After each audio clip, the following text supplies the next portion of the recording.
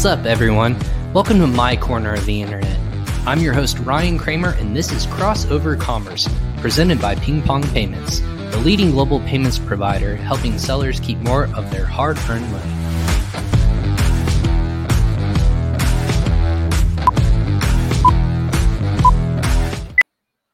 Hey everyone, what's up? I'm your host, Ryan Kramer, and welcome to episode 110 of Crossover Commerce. This is my corner of the internet where I bring you the best experts in the Amazon and e-commerce industry, sharing their insights and most important aspects of selling online. If you're new to the show, welcome. Again, if you're watching on LinkedIn, Facebook, YouTube, or Twitter, thanks for tuning in today.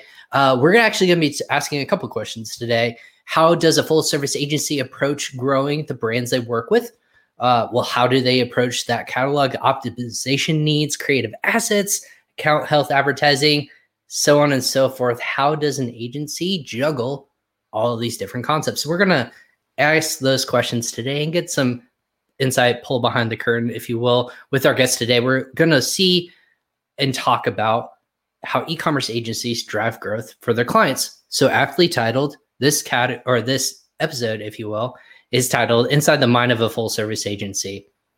As always, Crossover Commerce is presented by Ping Pong Payments. If you don't know anything about Ping Pong Payments, let me quickly tell you that they transfer more than $150 million a day for e-commerce sellers just like you. If you're listening to this, they've helped over 1 million Amazon customers to date in order to help them save on sending and receiving money online, processing over $90 billion in cross-border payments to date, which is 90 billion with a B, folks. That's a lot of money that's changing hands, and they're saving money for sellers just like you. So if you want to learn more information, go ahead and check that link out below. Save yourself some money if you're selling internationally, or if you're sending money to your VA, to your supplier, manufacturer, or if you're receiving funds from different Amazon marketplaces. Check out Ping Pong, certified payment service provider that is going to help you save money in the long run, no matter what size of business you are. Go ahead and check them out today.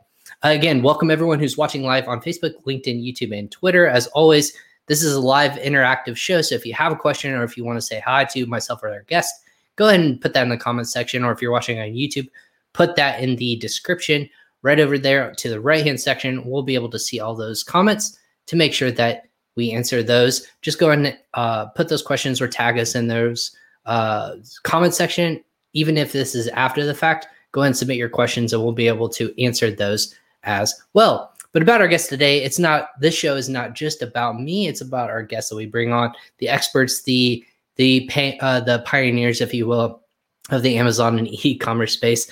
No stranger to the show. He was back on season one of the first, few episodes that we had when the show is taking off, but wanted to bring him back because he wants to give that insight to the agency side of being on Amazon. And there's been a lot of this going on since October, November timeframe when we last spoke. But our guest today, with 6 years in the world of Amazon, maybe 7 now, since we last talked to him, having worked on thousands of e-commerce businesses, large and small, Keith O'Brien, now leads a team of keyword specialists, copywriters, photographers, creative directors, designers, data geeks, advertising strategists, and brand managers to bring page one solutions to brands looking to scale their Amazon businesses. Keith is a dad, author, golfer, and foodie. We relate there fully, and is generally easily influenced by great food, a nice red, or a tasty bourbon. All sounds good to me. About Page One, Page One is a full-service Amazon agency. They've been helping brands grow for at least 6 to 7 years now, currently helping clients generate more than $200 million a year. I'm assuming gone up since we last talked to them. On Amazon, and Page One is unique that they have an in-house team with content optimization, photography, design, PPC management, and account management all in one. We're going to get that insight from him today. Welcome to Crossover Commerce. Welcome back to Crossover Commerce, I should say. Keith O'Brien of Crossover Commerce. Keith, how is it going, sir? Hey, how are you? Great to have you. Man, I'm doing here. Thank you so much. I'm doing all right, man. It's been a while since we last connected, but you've been busy, I'm assuming. Yeah, life's been full for sure. I just get I think I have background envy, man. You've spent some good time personalizing that background of when you're big time, that's what you got to do, man. You need to set. So I appreciate being. I was gonna say, when you get to triple digits, that's when the heat's on. You have to start innovating, coming up with color, really starting to pop. You start to watch a lot more YouTube videos, honestly, about how to stand out on stuff like this. So it is what it is. But I appreciate the nice touches always. But hey, thanks for coming on. You're in an office for now. Last time you were in your home. So what's kind of it since we last connected with you? What's it been like over the past couple months for Page One? Yeah, I mean, our office is still a bit of a ghost town. So we have like a converted warehouse in South Florida, twin warehouse studios or bays, and the bottom floor is all where the warehouse is, right? It's all converted for photography studios. So like in the downstairs, we have a fully built out like Italian kitchen. We have a bedroom set, living room set, big cyclorama wall for full length background shots, and then I'm upstairs in the office space, and I'm the only one here. But it's cool. Most of the team has settled into working from home, and I think I actually don't know if we'll hire another employee that chooses to work full time out of the office unless their responsibility is deemed necessary, like the photographers downstairs. So right. I think a lot of flex scheduling is in the entire world's future, right? A couple days in the office, couple days out. Assuming you've got the home life to be able to do that. I was going to say, and you have the right people to be able to, to be able to get the job done. And I think that's key, is making sure you have the right team surrounding you. My team has been fully remote 100% since for the past year plus, and it's been definitely interesting. I know people are starting to get out in the world, go to conferences, start doing meetups again. Is that something on your radar coming kind of full circle? Is that something in the next couple of months for you? I think our booth is actually close to yours at Prosper. Aren't you guys? Oh, that's right. Yeah, we do have a booth at Prosper, and I think I do remember that. Yeah, I think I tried to get right by you guys, but I think I'm actually across the center area. But we're just booking now, and I just booked in a hotel for Prosper. I was late to the game. I didn't think it was going to happen, to be honest, and so I kind of just snoozed on it. And but it's all good. It's been a long time, man. We sponsored our previous company. We sponsored the first Prosper show back like 6 years ago. So wow. It's kind of cool. Yeah, I was going to say, I know it seems to be a hot topic that a lot of people are kind of circling on their map, or at least for the rest of the year. Prosper, if we're talking events specifically, I think IRCE, formerly known as IRCE Retail X in Chicago. There's a couple other one-off events I think that are happening, but even just smaller meetups, people are starting to try to dip their toes back into the getting in touch with people, networking again in person. Is that really important for an agency like yours to get out there and be the face in front of sellers like that? I mean, it can be. I think I don't think we've exhibited at Prosper before. We sponsored it, but didn't have a booth the first years ago. And then we've always been attendees. It's funny, like the last event was in Vegas that I went to, which was that White Label Expo event. And while, it wasn't a great event, whatever we can say about that. But, we did pick up a couple of really good clients from there. One of which has become a very good friend, and so I think it's interesting. I think we're always trying to continue to contribute to the ecosystem in terms of content and training, and just giving back to an industry that's given so much this way. So that's part of our reason for being there. And look, as an agency, we're full service, and so we come off an event like that, and honestly, if we meet a half a dozen really good clients, then it's a great weekend for us. We're mid-size, kind of boutique-ish, So, we'll take on 20 new full service clients for the year, right? So it's not like we're out there trying to get, 200 people to come. Right. And as almost right? as a full service agency, because you guys don't specialize in just PPC or photography only, we've had people that just on the show specifically just have a specialization in those areas.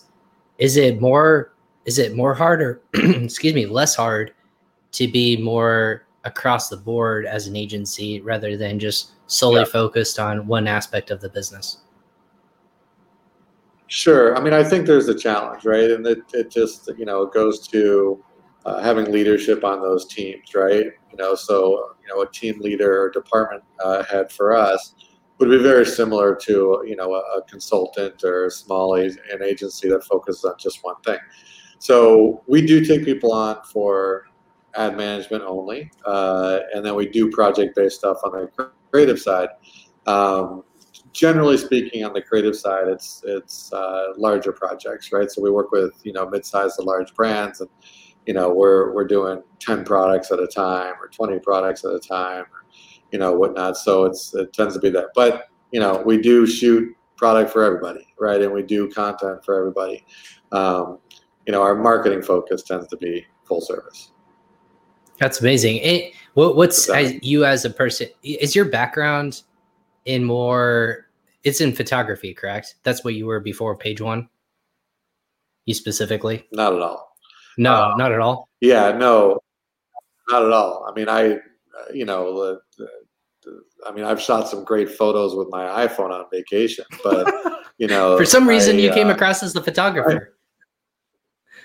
Oh, look, I've dove into that space because I like what I really enjoy conversion rate optimization. I think that I love the psychology of buying, and so my background is primarily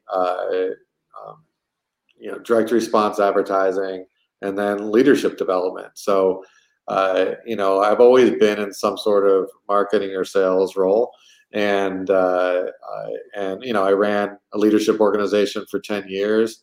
Prior to that, I spent 5 years selling, personal development and transformational courses. So, that's been the bulk of my career. And then, I always just liked how that kind of mindset and understanding of how our minds work translated over into consumer buying behavior, right? So that's always just been an interest and a passion of mine. And when we got started in the industry 6.5 years ago, that's kind of what I dove into. I mean, 7 years ago, no one knew how to search for keywords or write any copy. All the images on Amazon were pretty much taken with an iPhone or from a manufacturer, and that's how much the industry has evolved in the last 5.5, 6 years. It's crazy. Right. And even since we last spoke on here, so much has changed specifically in the logistics side of things, but then also inventory management side of things. There's so much happening. And just even this past week, we were talking about, anyone I get on a call right now, it's my IMI is completely shot.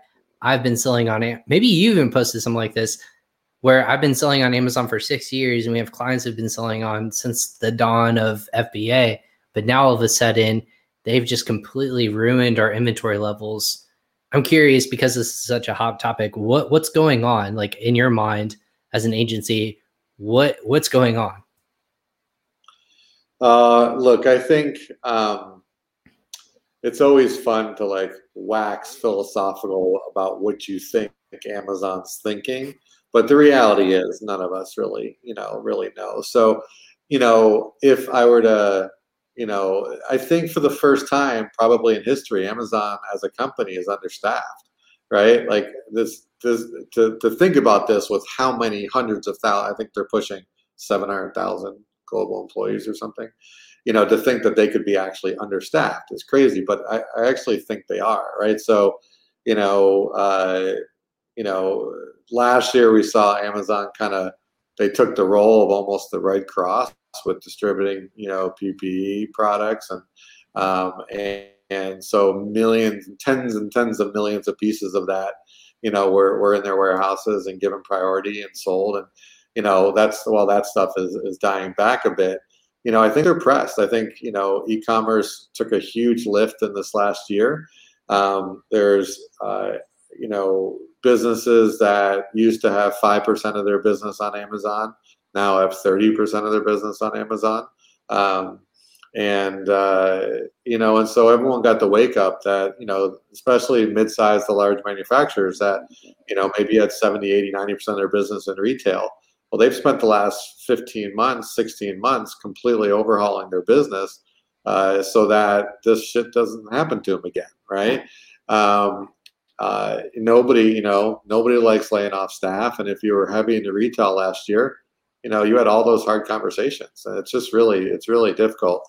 So, I think that they're scrambling. We had a client that went from, oversized, that went from 1,600 units, 1,800 unit limit to 1,000 overnight. Now there's 650 pieces over the limit. Another client that went from 12,000, where they were pushing 11,000 total. They got dropped to 4,500 overnight. I mean, those are containers on the water. Those are, trucks en route, and I think those guys are going to be sitting there trying to get, inventory into Amazon for a long time. It's so tough. For a simplistic reason, when you're over thousands of units or hundreds of units, what actually happens? Like, what's the ramifications from that? Amazon won't sell it, or they won't let you restock? What's kind of the actual ramifications in real life for that? Yeah, I mean, look, to be honest, I don't know 100%, right? Because it's just happening. So you certainly can sell it all, right? When it comes time for inventory charges, if you don't sell through, it's going to be pricey, right? So but like the conversation is, do you just try to sell through real fast? But then if you do, you're probably going to get penalized and actually get your limits reduced. So I think it's going to be a balance thing. I think that there's this immediate thing to deal with these overages and, inventory that's stuck and you can't have as much at FBA as you'd like. But once that's kind of handled, then it's just a strong FBA, FBM, strategy that is really for most e-commerce sellers is no longer an option. It's a must-have, right? Right. And back in the day, like the beauty was, everyone would send straight from your manufacturer into FBA, never touch inventory, never have to hit a 3PL. It was just simple, right? But those days are gone. History. I was going to say, are you guys going to have to start offloading inventory to a warehouse somewhere and start handling that out yourself as another part of your agency? Yeah, hopefully we just sell it, through Amazon before the bills come due, and but then you absolutely got to get your head around that FBA/FBM hybrid model and be able to flip the switch on SKUs as they go out of stock on FBA, and just constantly the inventory management is going to take a lot bigger piece of people's time than it used to. So as an agency, maybe ask me this. I'm curious to hear from your point of view. Are you guys actively going to your clients and saying we should launch new products right now? Or are you saying my expertise, in my opinion, would be let's hold off a little bit right now and see kind of where the dust settles? Yeah, so I think it's an individual scenario per client, right? But we're kind of hard pressed for growth, right? So we're always going to want to launch new SKUs, so some of our clients are on the vendor side, and they're in a little bit different position where a lot of their sales comes through the direct fulfillment process anyway, which is Amazon's old dropship program. So they're kind of business as usual, right?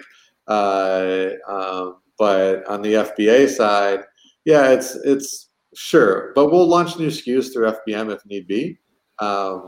It's been interesting. I don't know if anyone else picked it up. I was talking to a friend yesterday, and I said, there's subtle little hints that that Amazon is incentivizing FBM. Like if you look on your like for me anyway, like whenever on the Amazon buying app, whenever I used to open it up, it always would be toggled permanently to Prime, right? To filter by Prime, right? Because I'm a Prime like everybody else in the world, right? But I noticed a couple months ago it started defaulting to that Prime little toggle being off, right?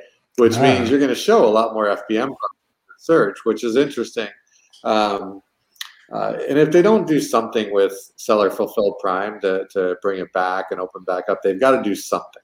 It makes sense for Amazon to have more Prime badges on more products, especially with warehouses that can actually handle the rules. It makes sense for them, right? I mean, it decentralizes the inventory. As long as people are holding to the standards that Amazon creates, it's a win-win for everybody, the business, the customer, and Amazon. So hopefully they do something regarding that.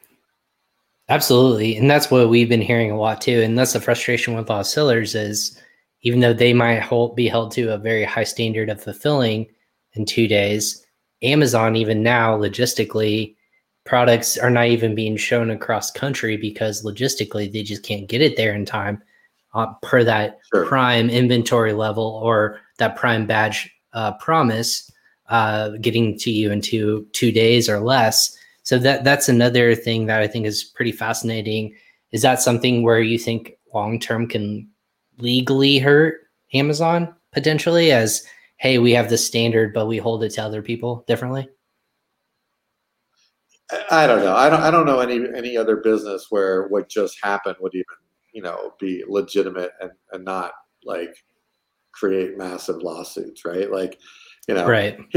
Here's the rules. Here the goalposts are here, right? So okay, let's get all this stuff into FBA, and then no, now that we have all the inventory, sorry, but you're over the limit, and we're going to start charging you for that. Like that's just insane, right? It's just insane. But it is what it is, right?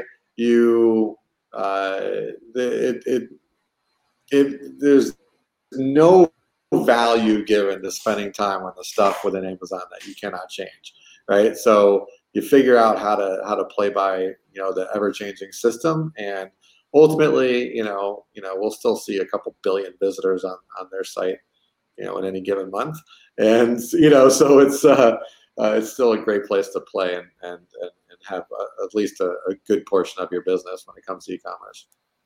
Yeah, this is kind of the scenario I always tell people is if you're playing when you were a kid, everyone's playing by one set of rules, and all of a sudden the person who's theoretically the boss or the king or whoever changes the rules instantaneously. Like, oh no, this is actually what's happening. Everyone's like, what are you talking about? Then everyone ebbs and flows and plays by that rule, and then whoever is the big kid on the block can always change those rules instantaneously, make it fair for them. But everyone else is like, wait, that's not fair. You tagged me and I was on base. Nope, not the case anymore. So I like to make it simplistic in that when I explain it to at least my family. Yeah, 100%. I mean, it is. It really is. No place do the rules change more quickly and more consistently than Amazon.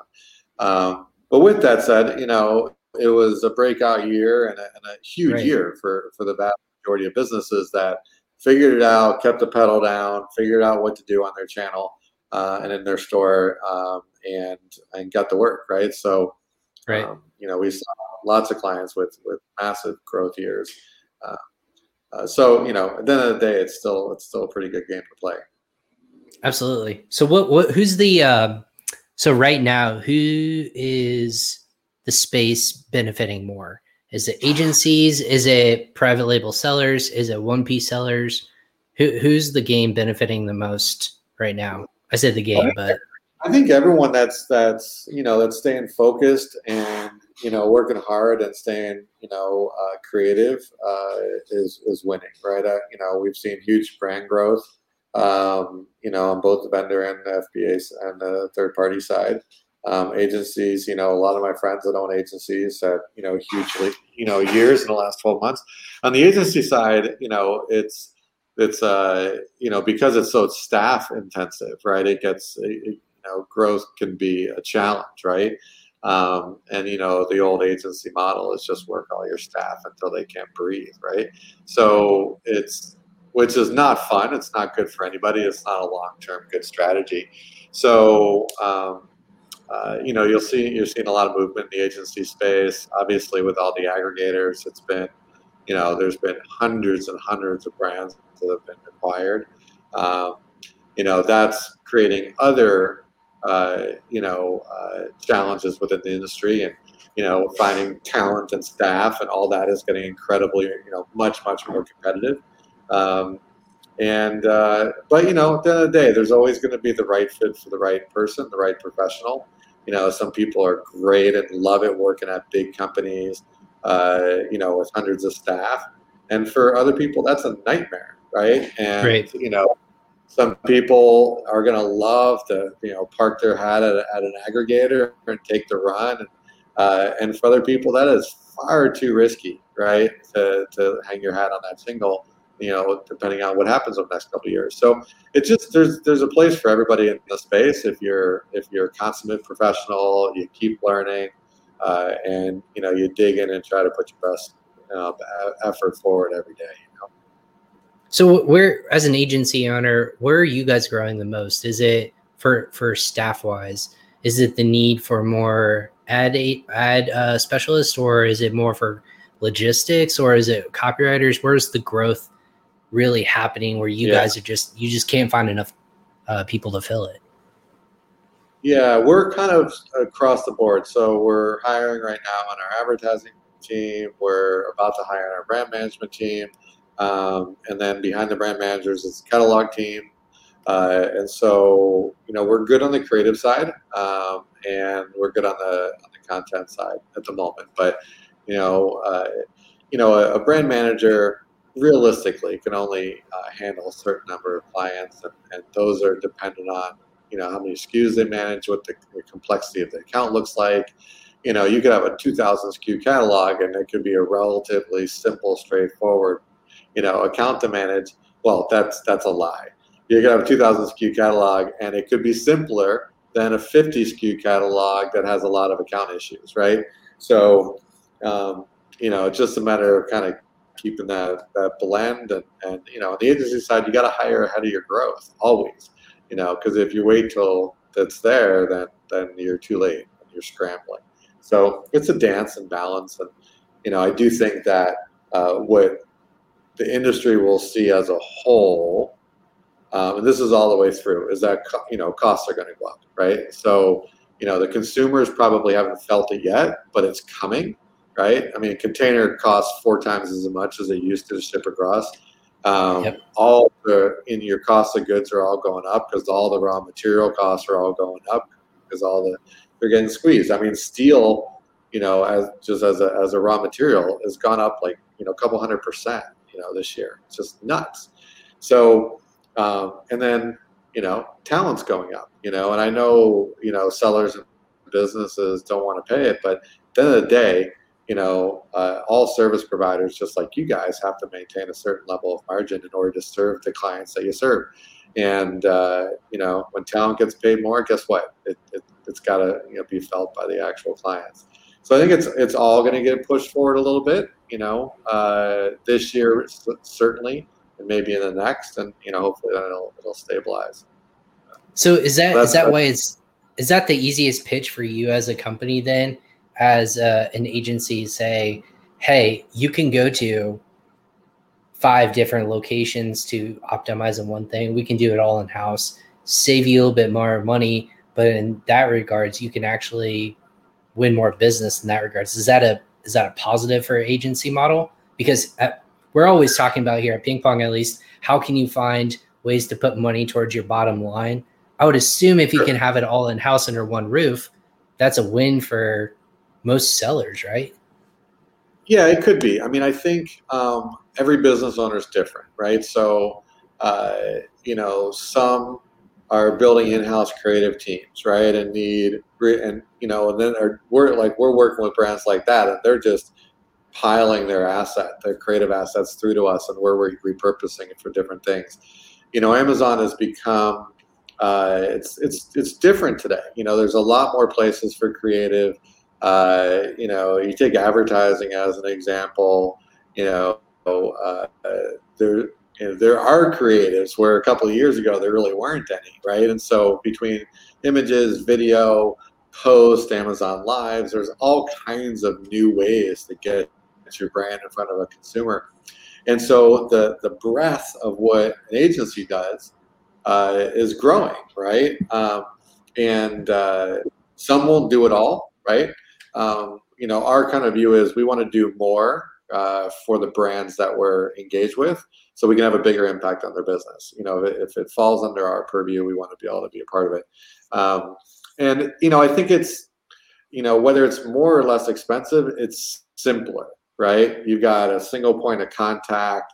It's they're overseeing all of our different departments, and so not only can you keep really solid brand consistency, right? So your content is in alignment with your images, they're in alignment with your A+ and your storefront and your advertising and your posts and all this other stuff. But you do have one place to be on top of all of it, because God knows you have enough of the other parts of your business to deal with, especially with supply chain and inventory and all these things that are pressing, right? So I think simplicity is a big key.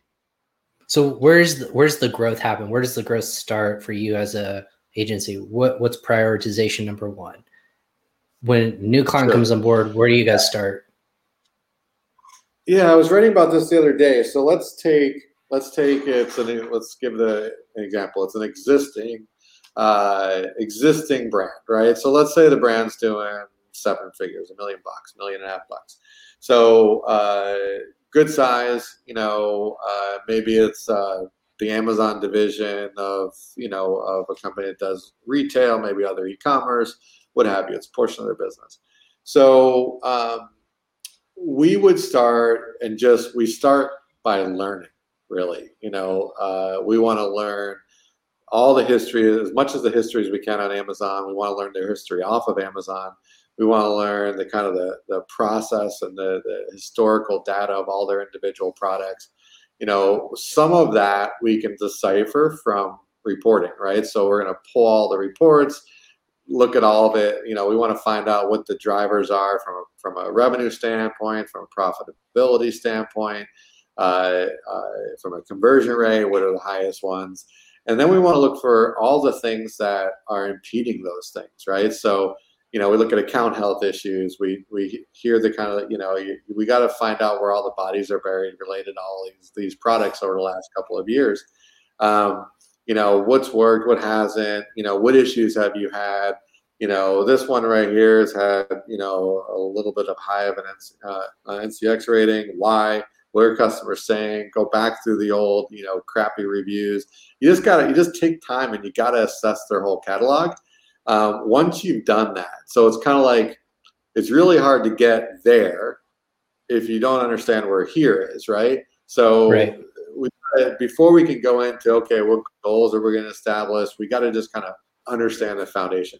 Now, while we're doing that, because nobody wants to wait for all that to happen, right? While we're doing that, we're trying to pull some levers to see if we can make some improvements on what we would just low-hanging fruit, right? Is there a lot of ad waste that we can trim right away that's just being spent on non-converting keywords?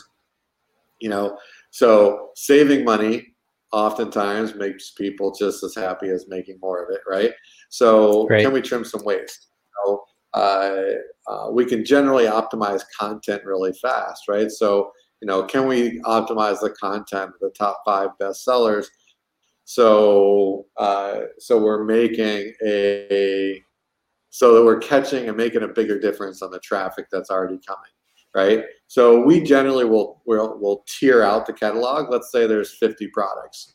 Generally speaking, 6 to 10 of those are going to be the best sellers, and that's going to represent 70 to 80% of their revenue, and the rest are going to fill in the rest. So we like to start off with what's actually driving the current growth and revenue, and see if we can make that better. Usually doing that shows the biggest wins increases, right? And then we look for potentially like some product that may have been, forgotten about, it's at the little kid table for the holidays that just hasn't gotten the attention, but market potential is huge, right? So, but it's always easier on Amazon to take something that's already spinning, like the river's running by, you're just putting your cup in it, so to speak, than it is to try to, launch something obscurity into the spotlight. So we took a client, we just did a 1-year review, smaller client. We picked them up when they were doing about $400K a year. They've got a lot of business off Amazon. Amazon was just really underserved. So in the year, we did just that. We got to work on their best sellers. I think their top line revenue grew by 80-something%. But we did that mostly through conversion rate optimization. We increased their conversion rate from store wide from a little over 10 to a little over 20, with their best sellers averaging in the mid 30s. So, their best sellers tripled the conversion rate, and the rest of the store kind of, got close to double. And that was the biggest difference in their store, was making more use of the visitors that were coming. And then we really, they had ongoing serious account health issues. And so protecting the buy box and getting stuff, getting hijackers off listings, freeing up some of the products, those were huge wins. So as an agency, you're going into a client, what are the typical ways that you're going to say, these are deliverables, your KPIs, if you will? What's the traditional ones that one would work under? Is it conversion rate optimization, or is it, what are those parameters that you're going to say, these are our deliverables? You pay us if we hit those deliverables. Is it a scaling feature, or is it just a flat out nature? How does that work typically with an agency like you guys? I think every agency is different, but for us, we take a base fee, and then we take a percentage of what we call adjusted gross revenue, right? So for us, adjusted gross means top line revenue minus FBA fees minus Amazon commission. So we're not going to take a percentage off the top of part of the fees that Amazon's charging you, right? So, right. But every account's a little different, right? So that what that base is and then what that percentage is going to be different for each business. We try to kind of scale out what the workflow looks like in the first year, and that's going to influence the, if you're brand new to market and you've got, you've got 100, SKUs to build out, that's 8 a month with creative and copy and everything. If you want to try to do that on an a la carte basis, you're going to spend a fortune, right? Yeah, so, exactly. Yeah. So we're going to take a base, and that base generally covers what you got to remember is you're now handing over the running of your business to a team, right? And so, even just at the current revenue, there's all this work that your team internally no longer has to do, either you or your staff. So that's part of it, right? But no one wants to pay to just hand over your business and not grow. So the rest of it comes with growth. And so, so to answer your question specifically, it's all of those things, right? So sometimes we get a business that, man, their assets their images look amazing, their A+ looks amazing, their content looks amazing, and now it's let's pour on growth strategies. Let's optimize the advertising. Let's work together for new product opportunities that fit nicely within your existing families of products. Let's work on increasing the session count through all the different ways and levers that we have now. So, but to be honest, that's rare, right? That's rare that all those other things are in place. They're usually in place for a portion of the catalog, but not all of it. Gotcha. Yeah. So in your mind, go ahead.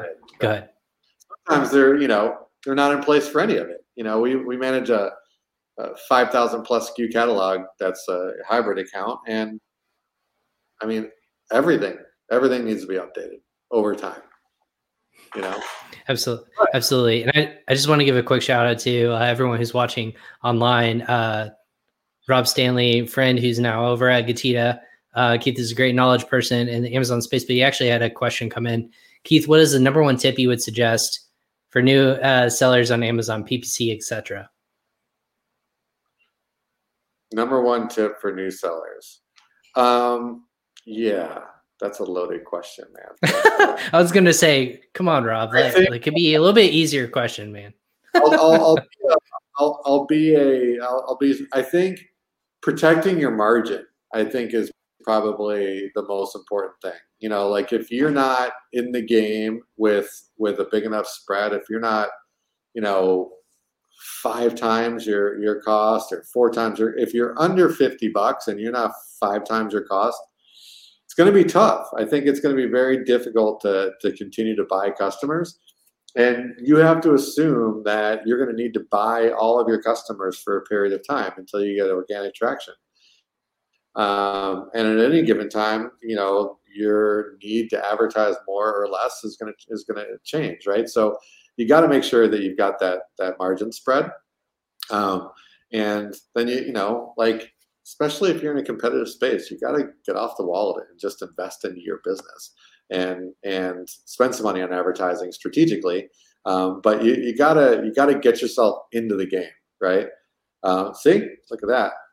You're on it, Rob. And it's going to take a minute to get yourself. I mean, you're fighting your way in to the lineup, right? I mean, with businesses that some of them have been there for years, right? And they're not going to give up their real estate easily. So, you got to be strategic. You got to try to think in ways that they aren't. Most sellers are smarter today than they were 3 years ago. But there are crazy niches. I was doing a coaching call the other day. I said this on another podcast with a client, and we were looking through keywords, and there was a keyword that was great for their brand there was no advertising on, 0. I was like, wow. Go launch that campaign and bid 2 cents. It's all yours, Yeah, just take it. Yeah, yours. I mean, thousands of searches a month and nobody advertising.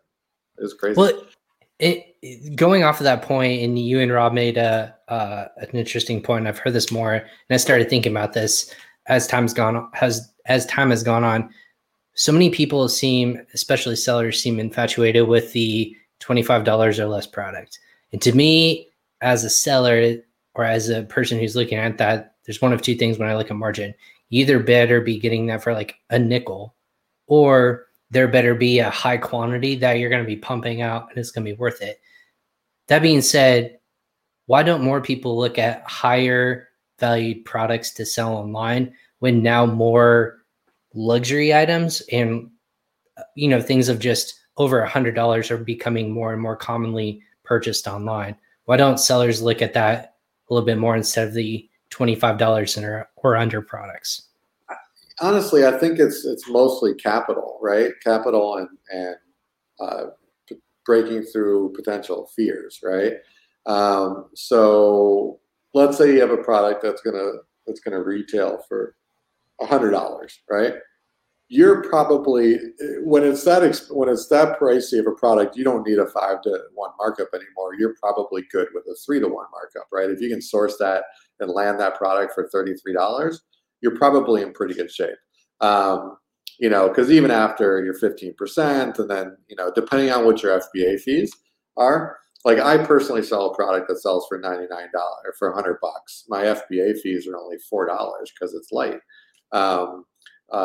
So there's plenty of room in there for a landed cost of like $32, $33, which is where we're at.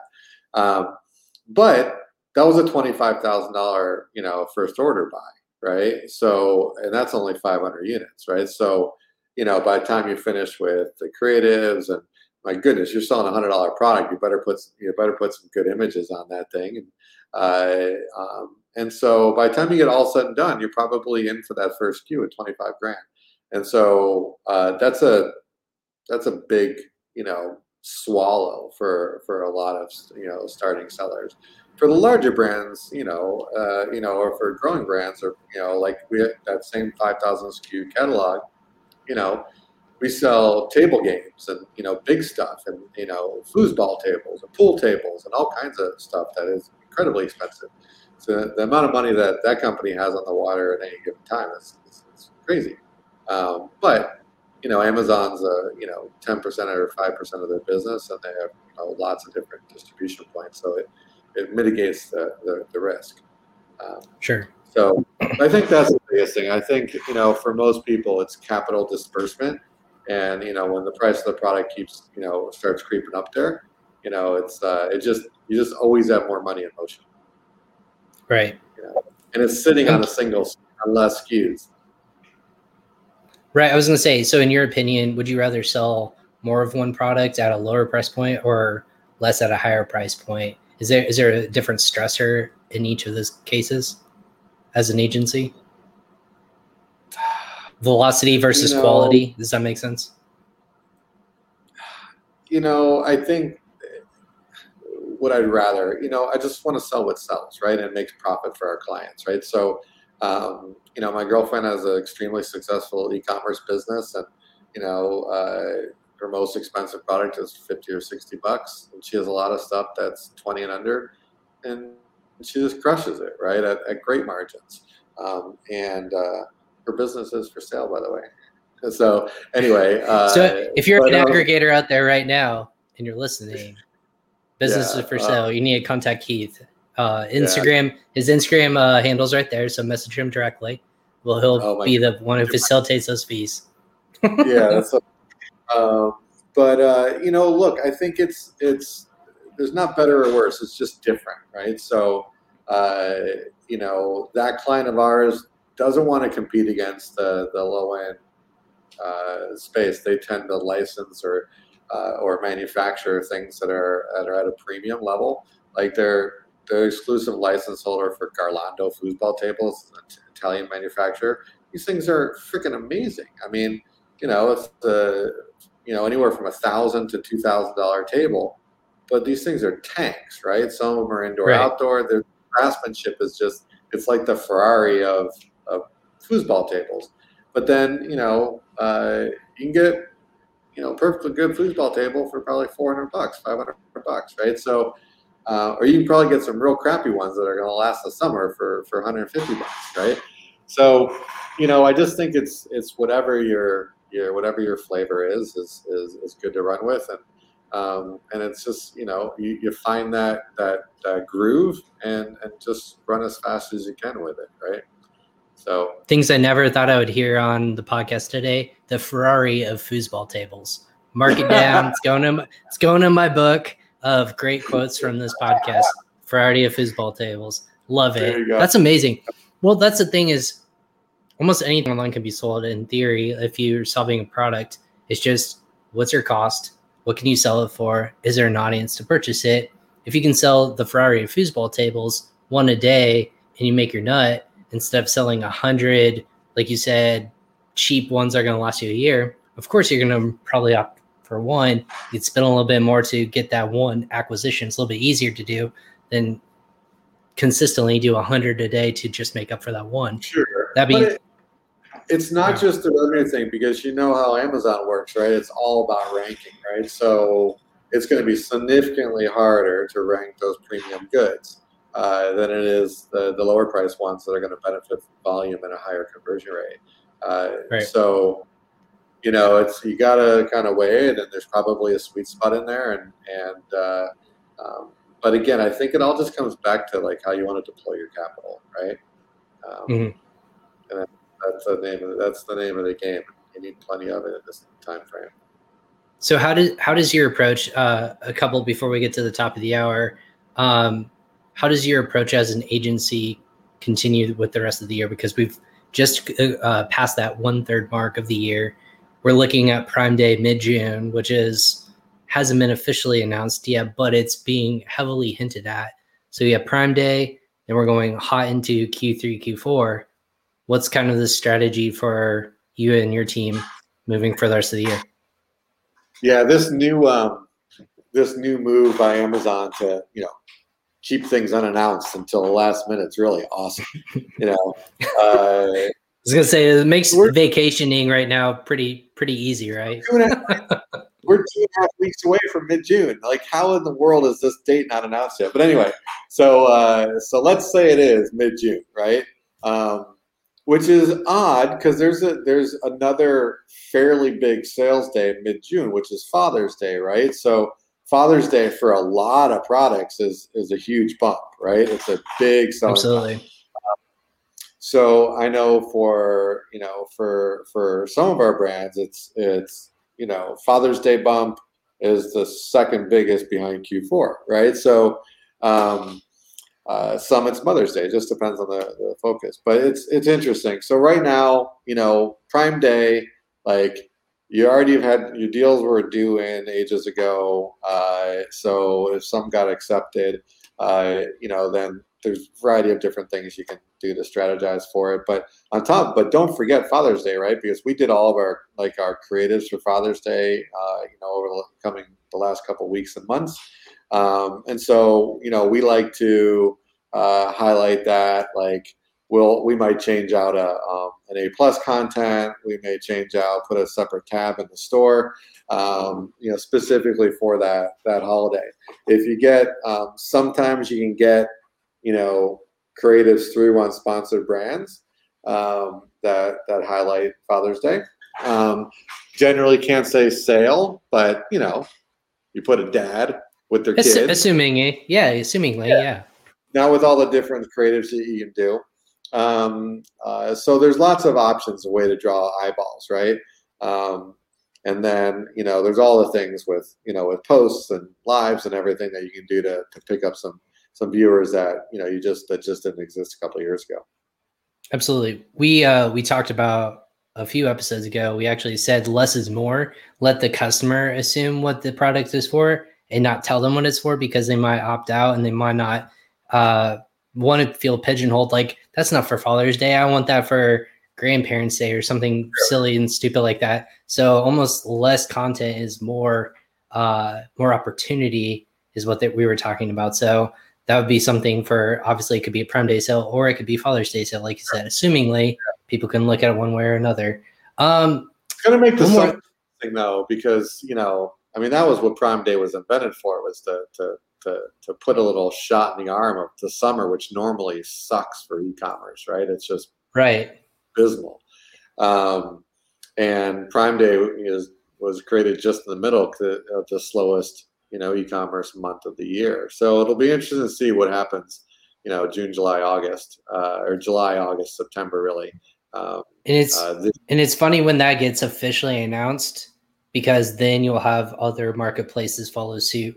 Walmart, Target, Best Buy, everyone that sells products in those retail stores or online stores also follow suit. So it's not just shot in the arm for Amazon sellers, but if you're selling on multiple marketplaces across the board, it kind of uplifts that entire month or that quarter. So it's quite fascinating, to be honest.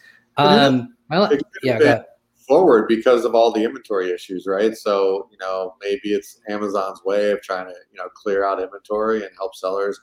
I mean, that's probably idealistic, to think that, but who knows?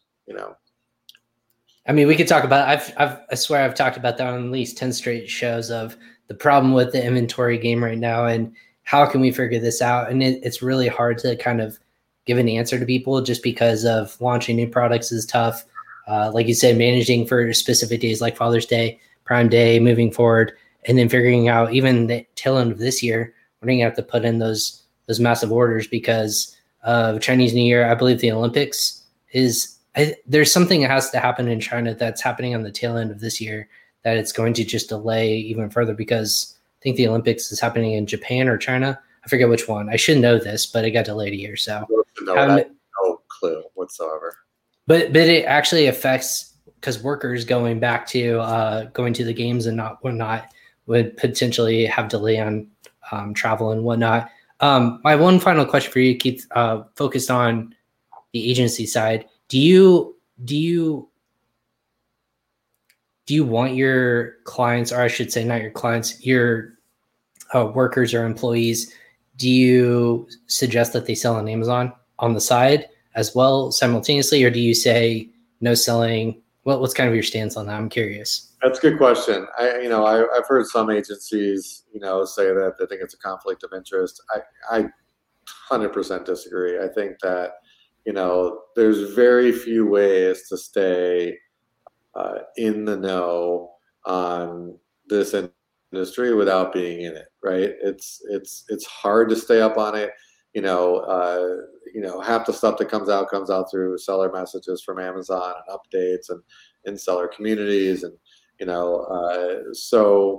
I think that there's obviously they can't sell competing products from our clients, like they're on very strict non-competes, but I think there's a little bit added kind of insight and commitment to your job when you're in the game, and you're not just the coach on the sideline, but you're actually what's that old hair club thing? Not only a founder, I'm also a member.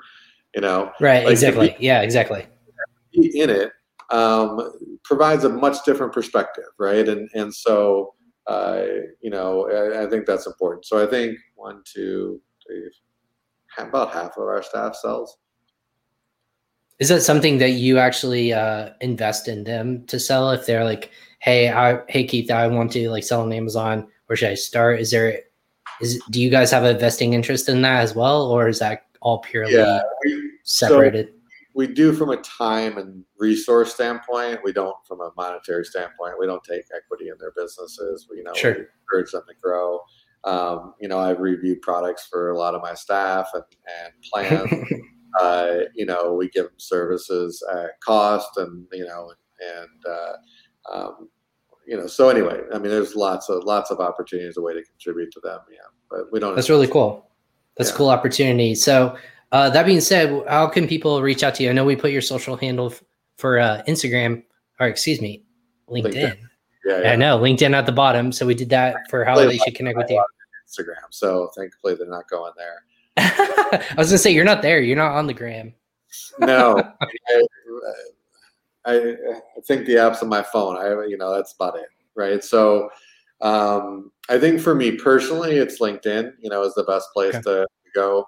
From a business standpoint, if you want to talk about us working together, then just head over to the website, page.one.